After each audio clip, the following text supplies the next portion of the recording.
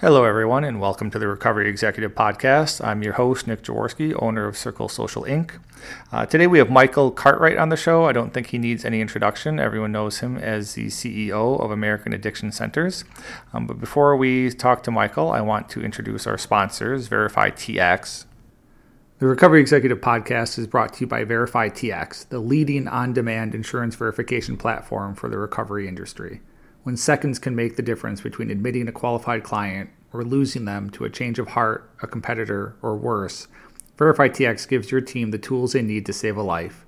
Available 24/7, 365 from any device. Start by seeing the 15-minute demo today at verifytx.com and be sure to mention the Recovery Executive Podcast for a special offer.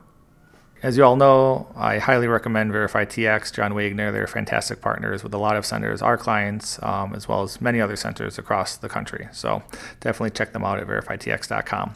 Okay, so we are meeting with Michael Cartwright, and I really appreciate him taking the time to come on the show. He's obviously extremely busy. Michael's going to be talking about two things. So obviously everyone in the field is quite interested in what's going on with AAC. There's been a large drop in the stock price. And just across the field, we've seen a lot of closures and bankruptcies, right? Elements, Sovereign, Clean, Morningside, and many smaller centers that don't make the papers. So we talked to Michael about what he's seen there, as well as kind of overall industry trends.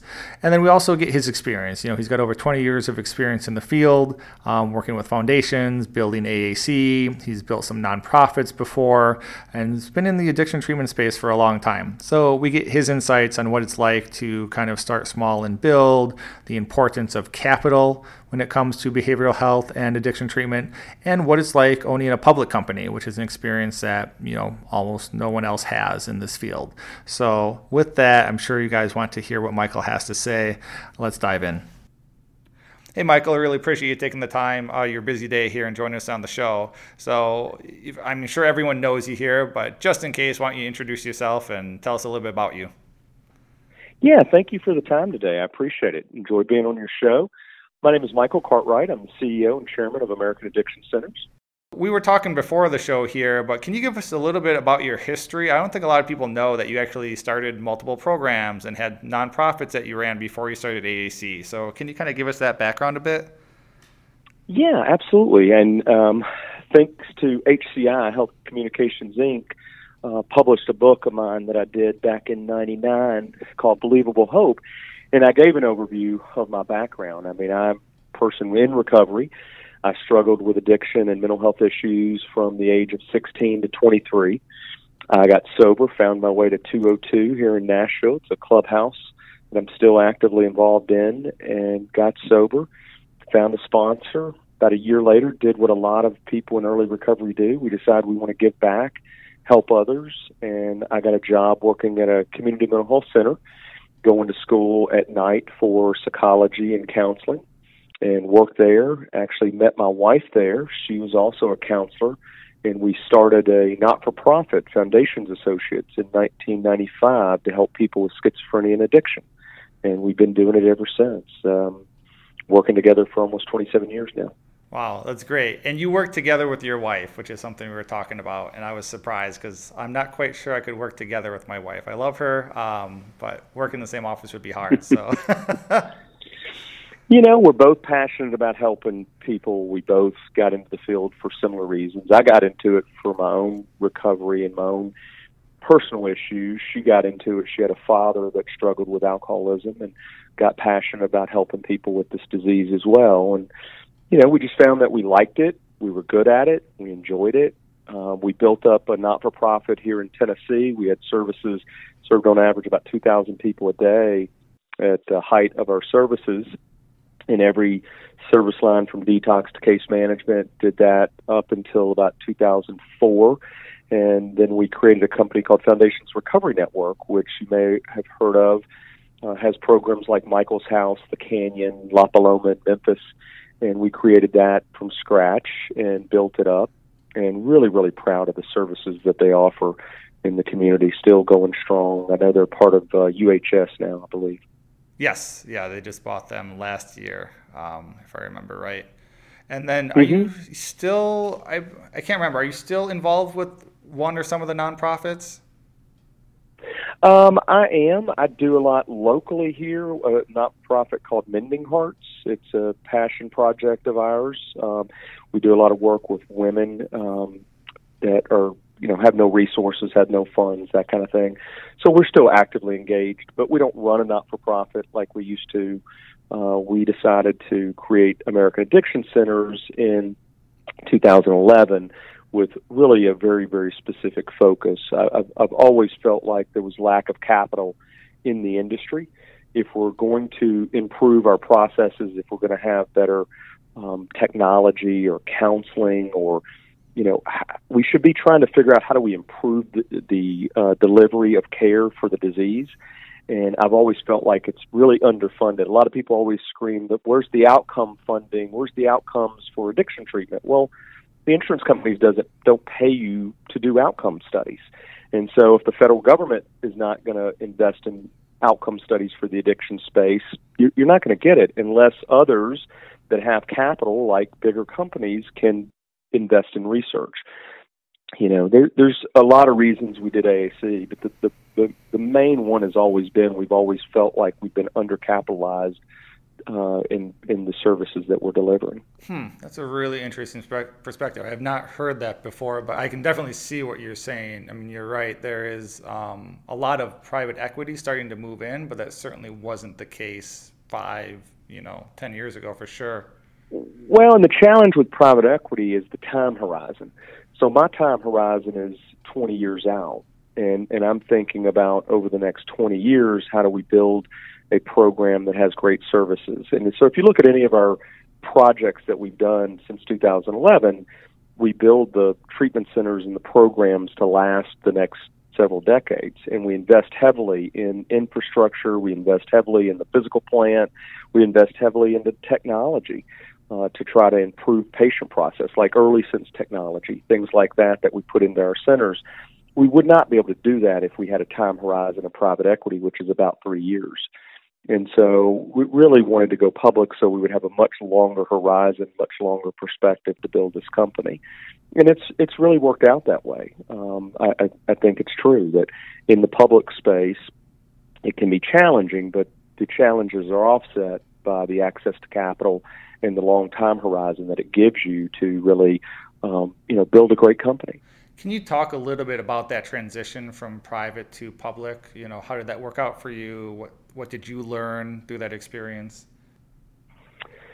Boy, that's a lot to answer.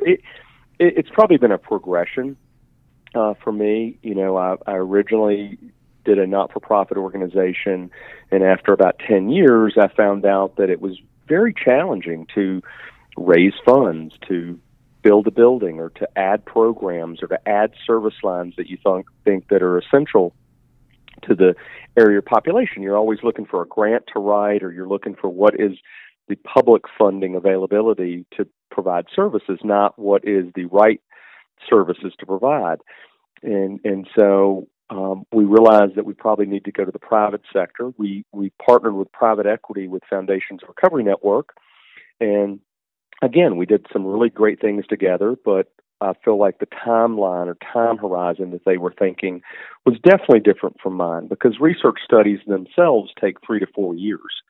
So if you're talking about investing in R&D and research and development, you're talking about a 5 to 10 year out time horizon. So when in 2009 to 2011, I had to sit out a no-compete after exiting Foundations, and I made the decision that really the best route to go would be similar to what HCA did here in Nashville.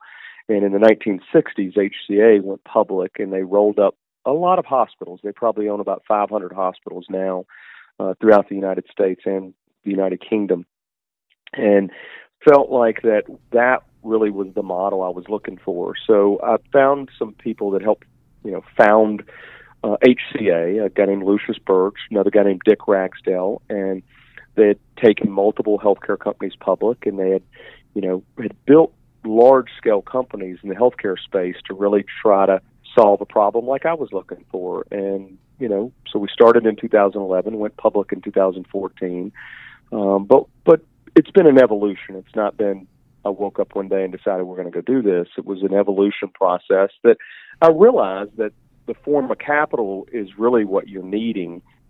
And there's lots of forms of capital, whether it be in the not-for-profit sector or the for-profit sector. The public markets, to me, seem from a time horizon standpoint, is really the way to go. That's a really interesting perspective. But I agree with you, right? Those longer time horizons are really key, especially I think in the behavioral health space where you can't do something in just 1 or 2 years. So I know you guys are a publicly traded company, so you're limited in some of the things that you can discuss. But obviously, AAC has been seeing a drop in its stock price. You've sold off a couple centers. Do you just want to give us a little bit of an update about what you're seeing and where you think the company's going from here? Yeah, I think AAC is probably a pretty good bellwether to the entire industry. The behavioral space is a little choppy. Primarily in the addiction private insurance sector. Starting in late 2016, early 2017, the commercial insurance plans all over the country had been really pushing hard against the providers, whether it be length of stay or whether it be just paying for services in general. And so it's been very, very tough. And, we're 70% in that sector of behavioral. So I would probably experience similar things that Hazelton and other people. I know they've had some in scenarios where they've had to lay off staff and have to close down operations. I don't think we're any different than that. We just have to publicly announce it when we do that. So it's a lot more information to digest about AAC versus the entire industry. But as I've outreached other CEOs in the industry, I don't think anybody's not struggling, either dealing with the headwinds related to the insurance companies or census itself. You got to realize over the last 3 to 5 years, there's been a lot of new players that's come into the scene, a lot of new outpatient options, a lot of new buprenorphine clinic options, a lot of new methadone clinic options all over the country that would lead to a less need for residential beds throughout the United States.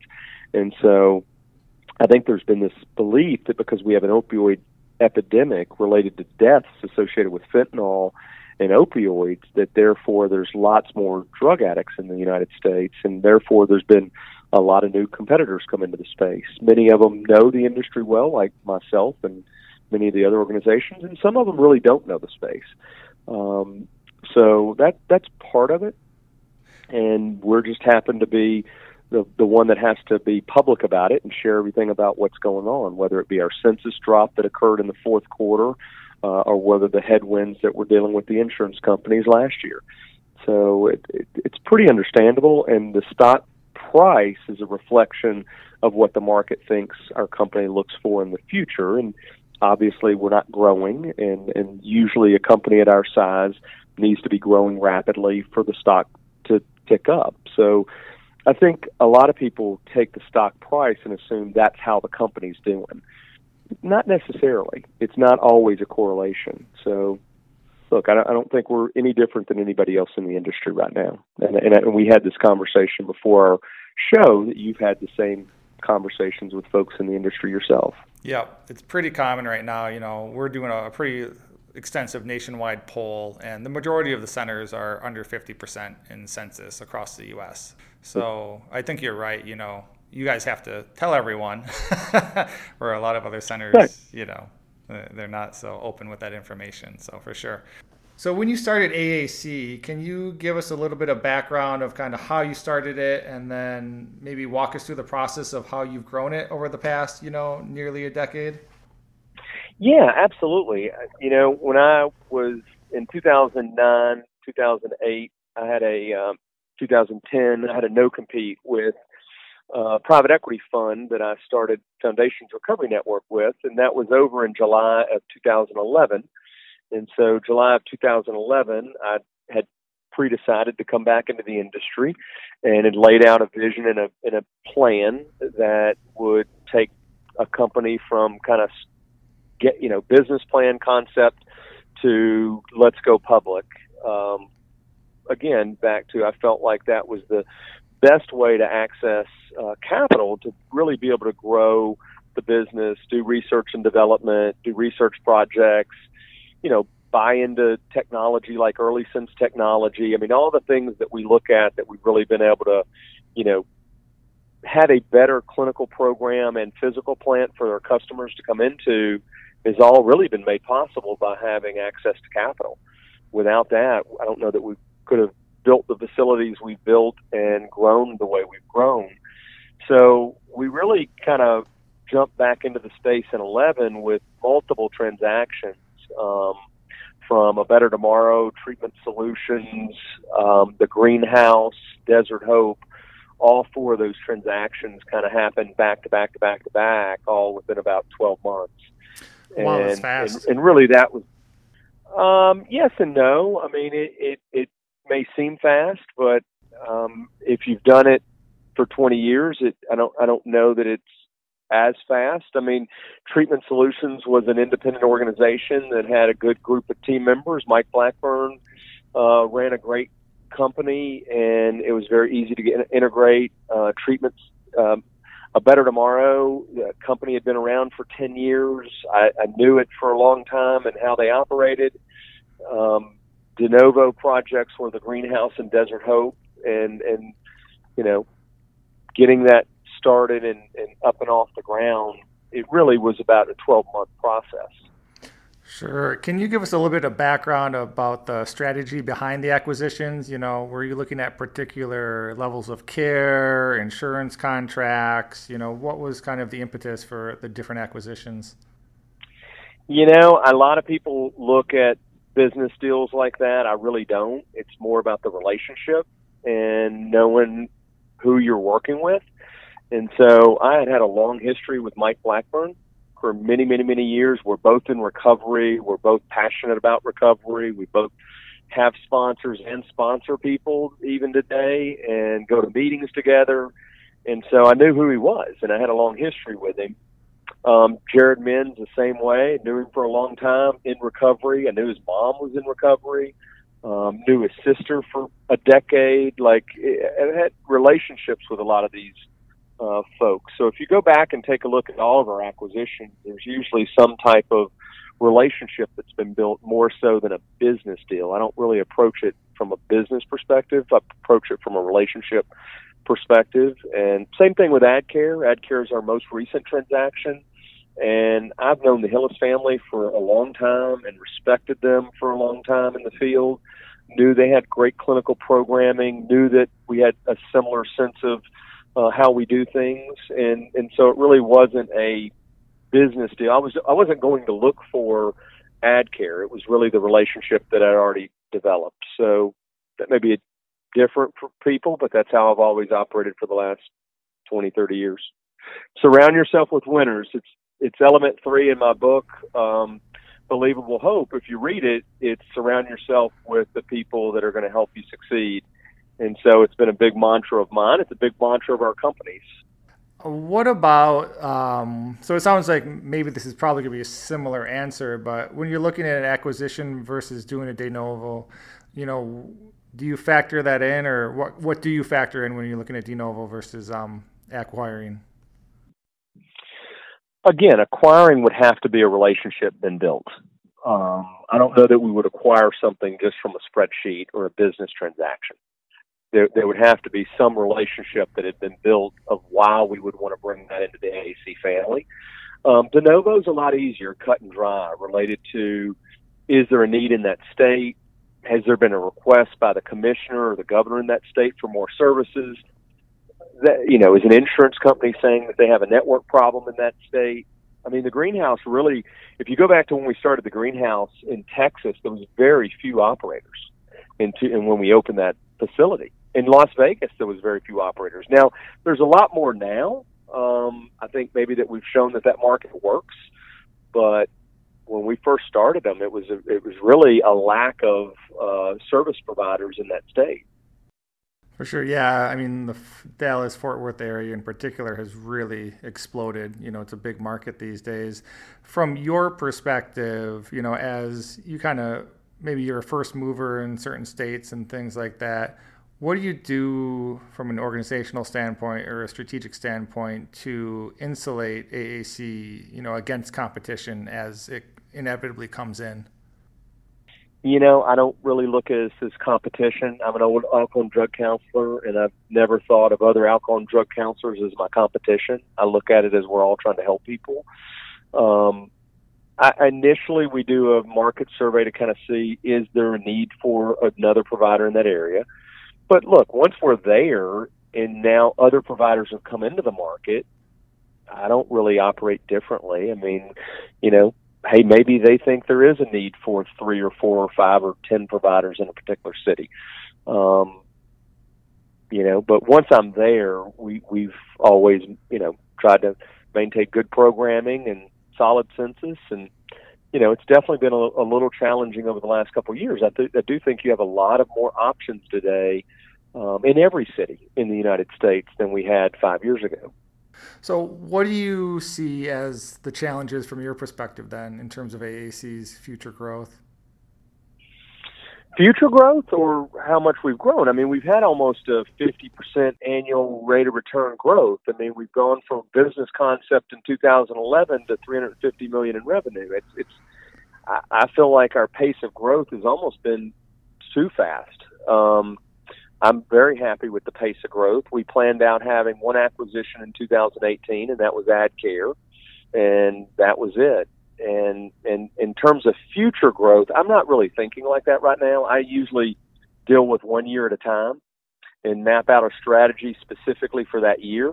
I mapped out a strategy for 2018, and I felt like we were on a great pathway until about August, September, when Google did an algorithm update and really deteriorated about 30% of my call volume. And so that really made life challenging and census challenging. So we had to decide, are we going to be a smaller company? Are we going to try to get back our census? So we had to develop a strategy for 2019. But 2019, we're not focused on growth. We're focused on, just stability and making sure we have, the right programs in the right states. That's really our focus for 2019. Sure. And you've been in the field for a long time, so you've seen the ups and downs. I mean, it can be a fairly volatile space. Oh, yeah.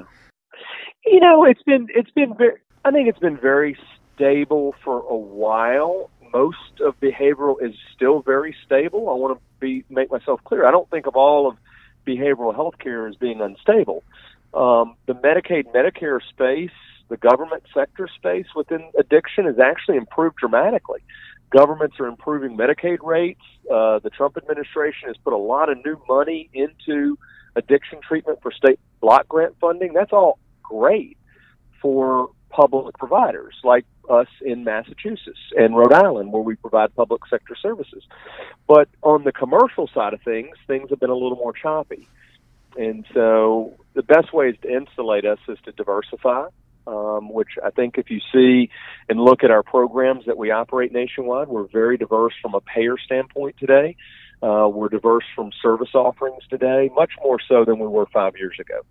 So we've been on a trend over the last 3 years to really diversify our payer sources, look at in-network options, Medicaid, Medicare options, as well as continuing to do the private sector work.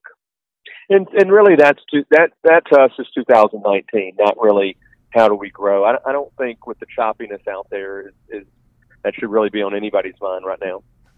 So something I've talked a lot about is what I see as kind of the downtrend in the PPO policies and reimbursements on that end.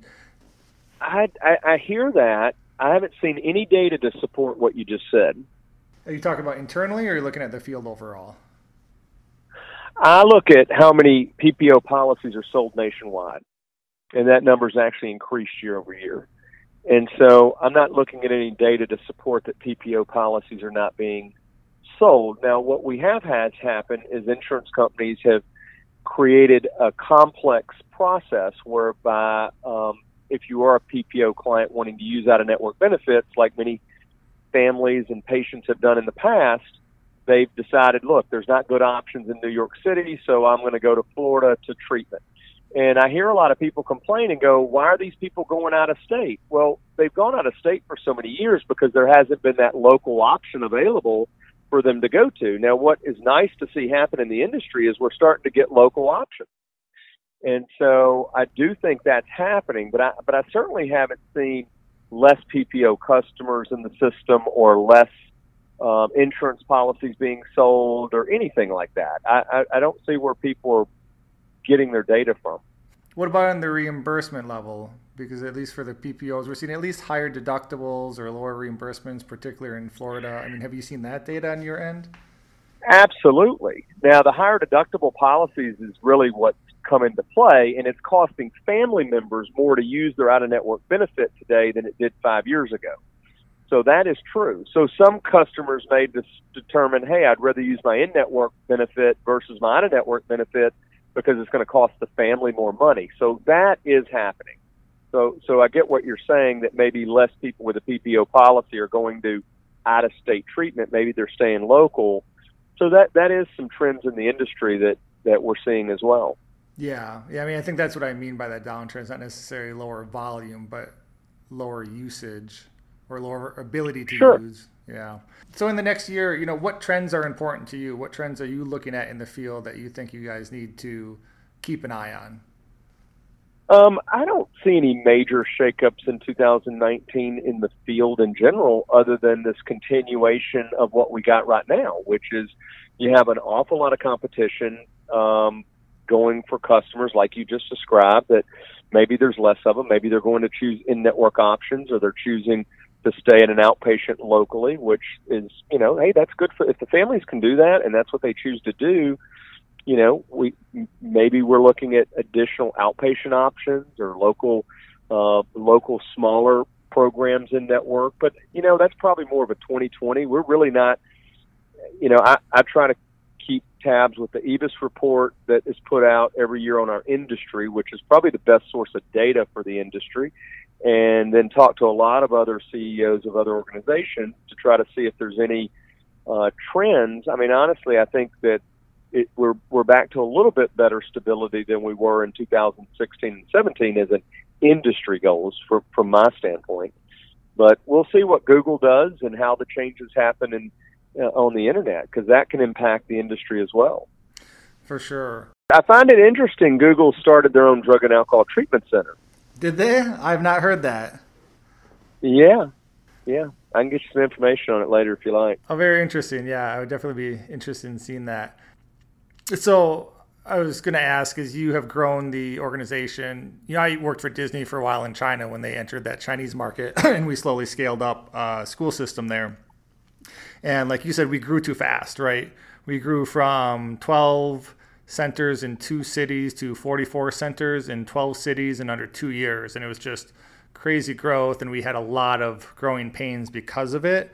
So any suggestions or comments you have on growing and growing sustainably at the same time as growing fast? Any lessons you've learned through that experience? Lots, probably too many for the podcast. It just depends. Look, there's lots of things that if I was doing it over, like I go back 8 years that I've been at this at AAC, and then in 15 years prior to that was with Foundations. And look, would I do things differently if I knew today what I knew 20 years ago? Sure. But, you sometimes don't know what you don't know. I'm not sure that we could have grown slower, to be honest with you. Being a public company, we're really a little small on the small side to be a public company at $300 million in revenue. We really see much larger companies because it is very complicated, and I don't think anyone in our industry really fully grasps how complicated it is to be a public company and how much time and energy and resources are spent on that. And you have to also deal with negative publicity that sometimes is just generated to put your stock price down, so there's a lot of variable factors in being a public company that you really, running a not-for-profit or running a for-profit private company, that you just don't experience. And so, but I don't know that we could have grown at a different pace for what we chose to do. I always look back on it and go, what could I learn next in 2019, 20, 21, 22? How could we grow at a different pace or a different way? I certainly hope we're learning lessons along the way. But really, every pathway to growing your company is so variable. I can't really give lessons of what worked for me may work for someone else. I don't know that if it's always apples to apples. No, that's a really interesting comment in this field because I find there's a lot of copycatting, right? What are you doing? How are you finding your marketing? What are you using in Google, right? How do you build your website? How do you do your BD? I see a lot of copycatting, and I think I agree with you that you can't just see someone's business model and copy it, right? If I could do that, I could look at Starbucks and I could build a national coffee chain, right? It's not that easy. Right. Right. It's all about the people and the execution. And that's the biggest challenge many times, and especially the bigger you get in this industry. Look, we all started, or a lot of us, not all of us, but many of us started like I did. I got sober. I went into the field. I worked at a local community mental health center. I went back to school at night to get my degree. I went back, I got my alcohol and drug counselor certification, and I started working in the field. And then before I knew it, I found out that I was decent at it and surrounded myself with really good people to make me look better and started my own thing. And that was over 20 years ago. So it's one of those things that a lot of other CEOs in the addiction space are similar to me. And normally there's just a lot of smaller organizations. So there's no, how do you go public in the addiction space? There's no playbook on that. Or how do you raise capital in the addiction space? There's really no playbook on that because it's something that the industry really hasn't done very effectively over the last 50 years. So that's something that I think our industry, through AAC or through external factors unrelated to AAC, the market is going to aggregate in some form or fashion because health insurance plans and the government want it to happen. You can't have a provider network in some of these states where you have 85 providers. And so I do think there's going to be a little more shakeup in our industry over the next decade related to how do you deliver care and what the not-for-profits should be worried about, not AAC. We're the least of their worries. I'm very much aligned with the not-for-profits, and I've ran not-for-profits as much of my career as I have for-profits. What they really need to be worried about is large pools of capital and technology companies that want to totally disrupt healthcare, because that truly could change the face of healthcare overnight. We've seen it in the automobile industry. We're seeing it in all kinds of industries where things are getting disrupted in a major way. And so I think healthcare in general, the cost of it, the cost to our citizens, the cost to the government, people are looking for ways to disrupt it, not just addiction treatment. I mean, every part of healthcare. And so I think we'll get caught up in that. So for me, I'm trying to look out 10 to 20 years and go, what does the landscape look like? How are the insurance companies and the payers, the government payers or the insurance payers, really thinking about this? And so we're doing a little contemplation on that. I do think that's going to unfold over the next 5 to 10 years, though. Those are interesting comments. One of the things we've talked about on this show and that I've seen is this development in telehealth. Is that something that you guys are incorporating or looking at all? Absolutely. I mean, telehealth could be a game changer. I think the reason it hasn't been so far is that human beings aren't ready for it, right? So are you really ready on your iPhone to talk to your doctor? And are you feel comfortable with that, especially when you're depressed or you're psychotic or you're anxious or you're drunk? I think with my kids' generation, like millennials and younger, they're going to be all about telemedicine. I think telemedicine may be the norm for everything, not just addiction or psychiatric treatment. Right now it's working really well in rural areas, and it works well where we have some staffing shortages. It can work really well, and the prison systems worked it extremely well, but you haven't seen it adopted nationwide. But I think you're going to see that in the next decade. Is you will see the adoption, but it's taken the public to accept the adoption. There's a lot of platforms out there that have some great outpatient platforms through the internet, but none of that's taken off. I invested in a project we called Sober Circle years ago through foundations, and we thought, let's build a community for people in recovery online and let them go to meetings and share and communicate with one another. And I thought it was the brightest idea, and it was just an absolute flop. It did not work out. And what I realized was, users weren't wanting that. So a lot of times we can think something is a great idea, but if, the buyer at the end of the day is the one making the decision, I just don't think people are ready yet for telemedicine, but it is coming fast. Yeah, I agree. Going back to one of those comments you said about the challenges of being a public company, other obviously providers don't understand that it's a very different experience, and you've had some interesting experiences, I think, because of it. So, whatever you want to talk about in regards to it, but you got called in front of Congress, for example, which I'm not sure would have happened if you weren't a public company. What was that experience like? Or, how do you feel with that added gaze that, other people don't have to experience? I don't think I got called in front of Congress because of being public. I think I got called in front of Congress because of NATAP. The National Association of Treatment Providers, for some reason, which is very strange to me, considering I was a board member, I served on it forever at foundations. I, go to meetings with a lot of those guys. It's shocking to me that they're somehow scared of AAC or something. But it was a very weird dynamic with Tatis.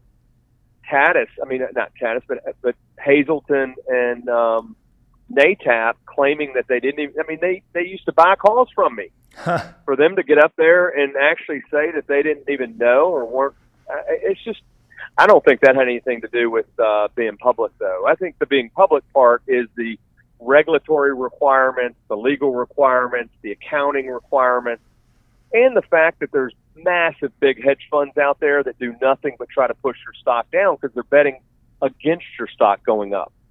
Just the opposite. So you actually have firms out there dedicated to doing nothing but churning negative press for American addiction centers, and they actually make money. Actually, they're called short sellers, and that group of short sellers has been very successful in the last couple of years. But you know what? I'm not fazed by that. I was proud to go before Congress. I was happy to answer their questions, happy to talk to them at any time. I'm an open book. Anybody that knows me or comes and spends any time with me knows that. That kind of stuff I look at as being a positive of being public. The negativity, I don't quite understand. I know HCA struggled with the same thing when they were aggregating hospital systems in the 60s and 70s. I think they had a lot of similar pushback. But you know what? People will get used to it over time, and I've got a thick skin. I think that's something we were talking about before the show is there's, sometimes a sentiment in the industry that, it's like you're saying, well, why did I get called in front of Congress? Maybe there's some other things going on here. Or there's a sentiment sometimes you hear out in the field that, there's like this heads of beds approach over at AAC. And so I just wanted to get your response on that, how you feel about that or, why you think they're not correct. I think a lot of people in the industry have gotten caught up with some of these short seller reports. A couple of years back, the industry competitors, people that were probably worried about me coming into their marketplace, were sending out like literally a 21-year-old kid from South Carolina's article about AAC as though it was a factual article. And, I don't know if people are doing it because they really don't understand. They don't care. They don't want to take the time to get to know somebody and actually know what they're doing, or they generally have a, reason to see us not succeed. So I really don't know what is in the heart of others, but all I know is what's in my heart, and I have no ill feelings. I work a program. I had the same sponsor I had that I met in Nashville over 26 years ago, and he's an old school hardliner, and I don't get caught up in resentments or get caught up in the negativity. I'm quite sad to see our industry sometimes get caught up in it when the 12 steps and 12 traditions teaches us not to do that. So I don't quite understand it, but heads and beds approach, that's just somebody's comment. They don't know me. They don't know my VP of outside development. They don't know who's manning my call center. Like, if somebody wants to come spend time with me and then criticize me, I really don't mind. They can criticize to my face. I've had very little of that, though. I've actually had no criticism to my face whatsoever. So I find it quite interesting when they comment negatively when I'm not around. So, it is what it is. Like I said, I don't spend a lot of energy on that. I know what our company's doing and how well we do things and what our clinical product is and how we deliver it to the customers that we serve. And I feel very proud of it. I know what I did at Foundations, and I was proud of that. And I'm even more proud of AAC and what we've built. So, So let's focus on some of those, key differentiators that you've got. So your goal, part of the goal is to get all this capital to, have these improvements and be able to do the research and be able to install, tech systems and economies of scale. What are aspects of AAC that you think you guys do, that are cut above the rest? I mean, I start with the physical plant. When I went to treatment myself and found myself in hospital beds, which I've been a patient myself, I was always a little mortified by the condition of some of the physical plants in our industry. And so I was always really a big fan of, when I went to Sierra Tucson and got to walk around that campus and really realize, wow, this is an awesome treatment program. I don't know if you've been to Sierra Tucson, but I think it's one of the nicest physical plants. It was created in the 80s that our industry ever saw. I don't know if you know, they were actually public as well. It's the only other company that went public as a addiction company. But we wanted to be able to replicate what Sierra Tucson had done, which is build really beautiful campuses. So that when the customer comes there, you have family weekend. It feels like Cedars-Sinai, right? When you walk in Cedars-Sinai, you feel it's a great feeling. They have great machinery, they have great physicians, they have great physical plant. So we wanted to make sure that when we built our de novo projects that we really had that in mind, that we really went out of our way to make sure the technology was really solid. We had a great EMR in place that we could modify for our needs, that all of our systems every one of our programs on the exact same system. And so it was really, you start with that. Like, without the capital, you can't start with a great physical plant, layout, structure to really accommodate the counselors, the staff. I mean, the layout for the nursing staff is better. The layout for our physician is better. So we started with that. And then you add in some technology features, like early sense technology is something I'm just so proud of. Every one of our detox beds has early sense technology. So everybody in the industry knows distressing situations with patients happen between midnight and 6 a.m. I mean, that is just the time of night where if somebody has a heart attack, if something goes wrong, that's usually the shift. So we invested in a technology that actually it will monitor patients' vital signs around the clock. You don't have to have a person coming in doing blood pressure cuff to know what their blood pressure is. You know what their blood pressure is all day. And so that was something that was, I actually didn't even know that it existed or it would work. And now that we've implemented it, it's very impressive from a patient safety standpoint. So from a physical standpoint, a technology standpoint, it really, I think it certainly gave me a better advantage that I never had at Foundations when we created that company, just off the gate. And then the other thing that it really allowed me to do is really go out there and try to find great medical directors, clinical directors. I mean, staff in this industry can be challenging to find. Good staff, they have good jobs. They don't want to leave. So it definitely helps having capital to be able to find the best clinicians in the field. So that alone has really just helped us go to the next level, from my opinion. With the capital piece, I'm sure, like you said, it's all about relationships and finding the right people. Do you have any advice for listeners out there in terms of what you look for in a capital partner? Again, same thing I look in the business partner relationship.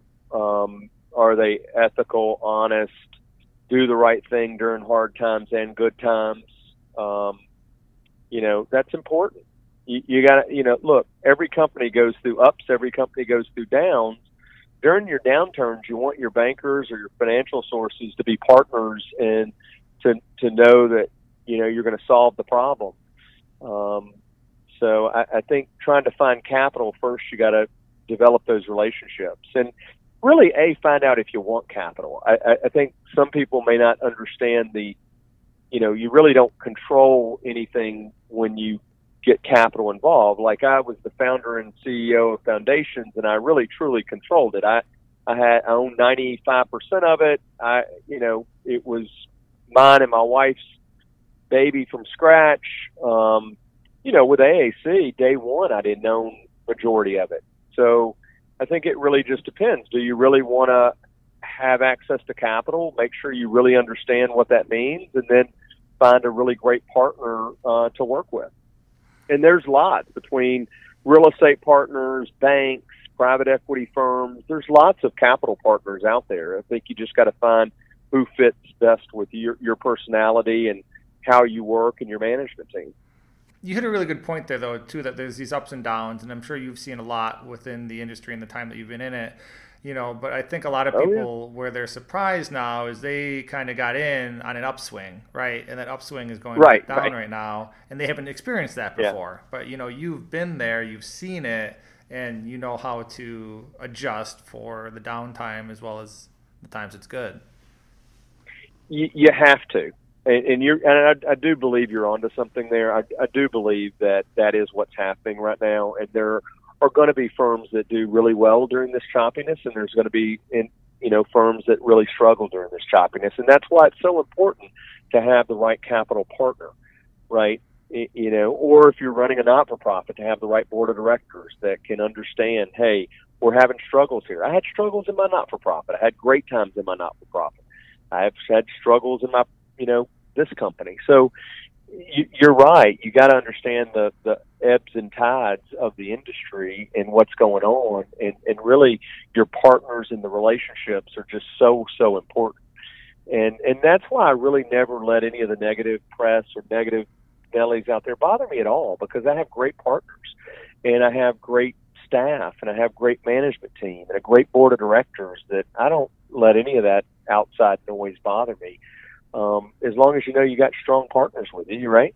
Yeah. No, I agree. I mean, at the end of the day, it all comes down to working with good people. That's good business. Yep. It's good for your community. It's good for the patients, right? Last question for you is just a general one. So rather than not talk about AAC in particular, but there's question marks in the field internally about, does the field have room for growth, or is it just going to consolidate now? Have we kind of capped out our bed capacity, that kind of thing? Or is it just a move towards localization like you're talking about? So maybe it's not the flyaway stuff anymore. So just kind of comments on that overall. I agree with all that. I agree that there's going to be a lot of churn out there. What the end result happens, I'm not quite sure, and I don't know that anybody knows. But I do think that there's continual pressure on the industry from every sector, right? From the payers, number one, because they've woken up to the fact that there's a lot of patients in the United States. About 10% of the population has this genetic makeup that I have, that we're an addict, right? And we got to solve that through multiple means. You can solve it. Do we have enough beds for that? Probably so. There's been an awful lot of new beds. I don't know that anybody can really quantify exactly. I think we've gone from like 11,000 to 16,000, but it's been a dramatic uptick in number of beds throughout the United States. But I do think we've gone from 11,000 facilities to 16,000 facilities in the United States just over about a 5-year period. And the population to serve that clientele, it's not grown, but about 3% annually. So I do think there's still going to be some displacement in the industry, and there's going to be some growth in the industry. I think it just depends on what your business plan is, who your capital partners are, and what you really want to accomplish. But we certainly feel good about our company and what our game plan is, and we'll be here for a long time doing exactly what we're doing, whether we're a little bit smaller or a little bit bigger. I don't think that really matters to us. What matters is we have a great company with great staff delivering a great program to the customers we serve. And we're part of the solution of people getting help with addiction disease. Well, that's a really important perspective for some listeners too, is that it's not all about growth, or it's being realistic Right. to the fact that if you are in a downturn period, well, maybe you need to downsize, right? Maybe you need to shed some centers, or maybe you need to downgrade the number of beds that you have and move to a smaller location. But, you just do what you got to do to keep serving and helping people. Exactly. You can still. I woke up this morning. The very first call I got this morning was a lady from D.C., and she needed help with a 16-year-old adolescent. We don't do adolescent, but I spent a lot of portion of my morning trying to navigate that kid to get the help that the family wanted to see him get. I'm going to do that every day, no matter what. And so if you're in this industry from that perspective, you'll be just fine. If you're in it for, hey, I'm trying to make money at it, it's probably not the best time in our industry to lightly go into this field if you don't fully understand it. But it's not like I came onto the scene yesterday, though. Even when I went public, like I've been in the industry for a long time. I would be willing to bet as long as anybody on NATEP's board, probably longer than most people on NATEP's board. So I've seen a lot, and I'm in it. And I'll be doing it for the rest of my life at some form or fashion, whether it's what I did this morning, which was just charity, helping out someone, or it's doing it for a business purpose. But I don't think this is a time that, you look at the field and go, wow, this is a great business investment to grow. That time has passed. That was 2011, 12, 13, 14, and 15.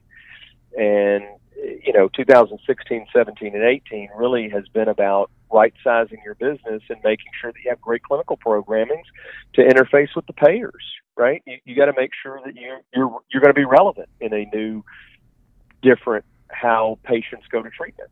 It's changing. Yeah, you got to pivot, you got to adapt. I mean, that's just business, especially these days. Things move so fast. Luckily, I've got a really good board of directors that all have the same passion that I do around the disease of addiction, and we're in it for the next multiple generations, not for a couple years. And so we just realized that, hey, it's time to tighten up, make sure we have great programming, we're the right size, and we're financially sound to make it through the downturn.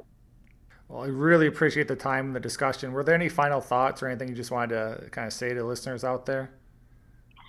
Yeah, I mean, we've talked a lot about business. I don't really know your audience, but I hope that people come away with, look, the disease of addiction is what we ought to be focused on, not the economics around it. It really is, when this industry first started, it was a volunteer industry. And my first business that I started helping people was a volunteer-only business. And so there's still a lot of charity and volunteer work that goes into helping people. And so I hope that we're not losing sight of the disease of addiction and we're just classifying it as a disease to make money off of. Because that's certainly not what we're doing at AAC. And I know there's lots of companies out there that are really trying to find the best way to treat people and to get the best results and, to do the next right thing. So I hope people are coming away with that, not just the business side of the addiction treatment world. Well, that brings up actually a question for me, because one of the purposes of this podcast and something I saw in the field was there was just, there's a lot of people with a lot of good intentions, a lot of good heart, but they didn't have the business savvy, right? And so they couldn't operationalize that in order to continue serving people. And so I think that's something that, you've been able to do well, right, is match the heart with the business savvy to build and to grow so you can serve more people and help more people. But it's a challenge, and I think you have to do both, right? You can't just want to help people. You have to have operations, right? You have to have marketing. You have to have sales, all these things that a business I couldn't have said it entails. better. I mean, that's exactly it.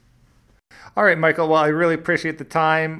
For all our listeners out there, as always, this is the Recovery Executive Podcast. I'm Nick Jaworski, the owner of Circle Social Inc., and you can find this podcast anywhere where podcasts are found to download or stream. Thank you so much, and have a good day.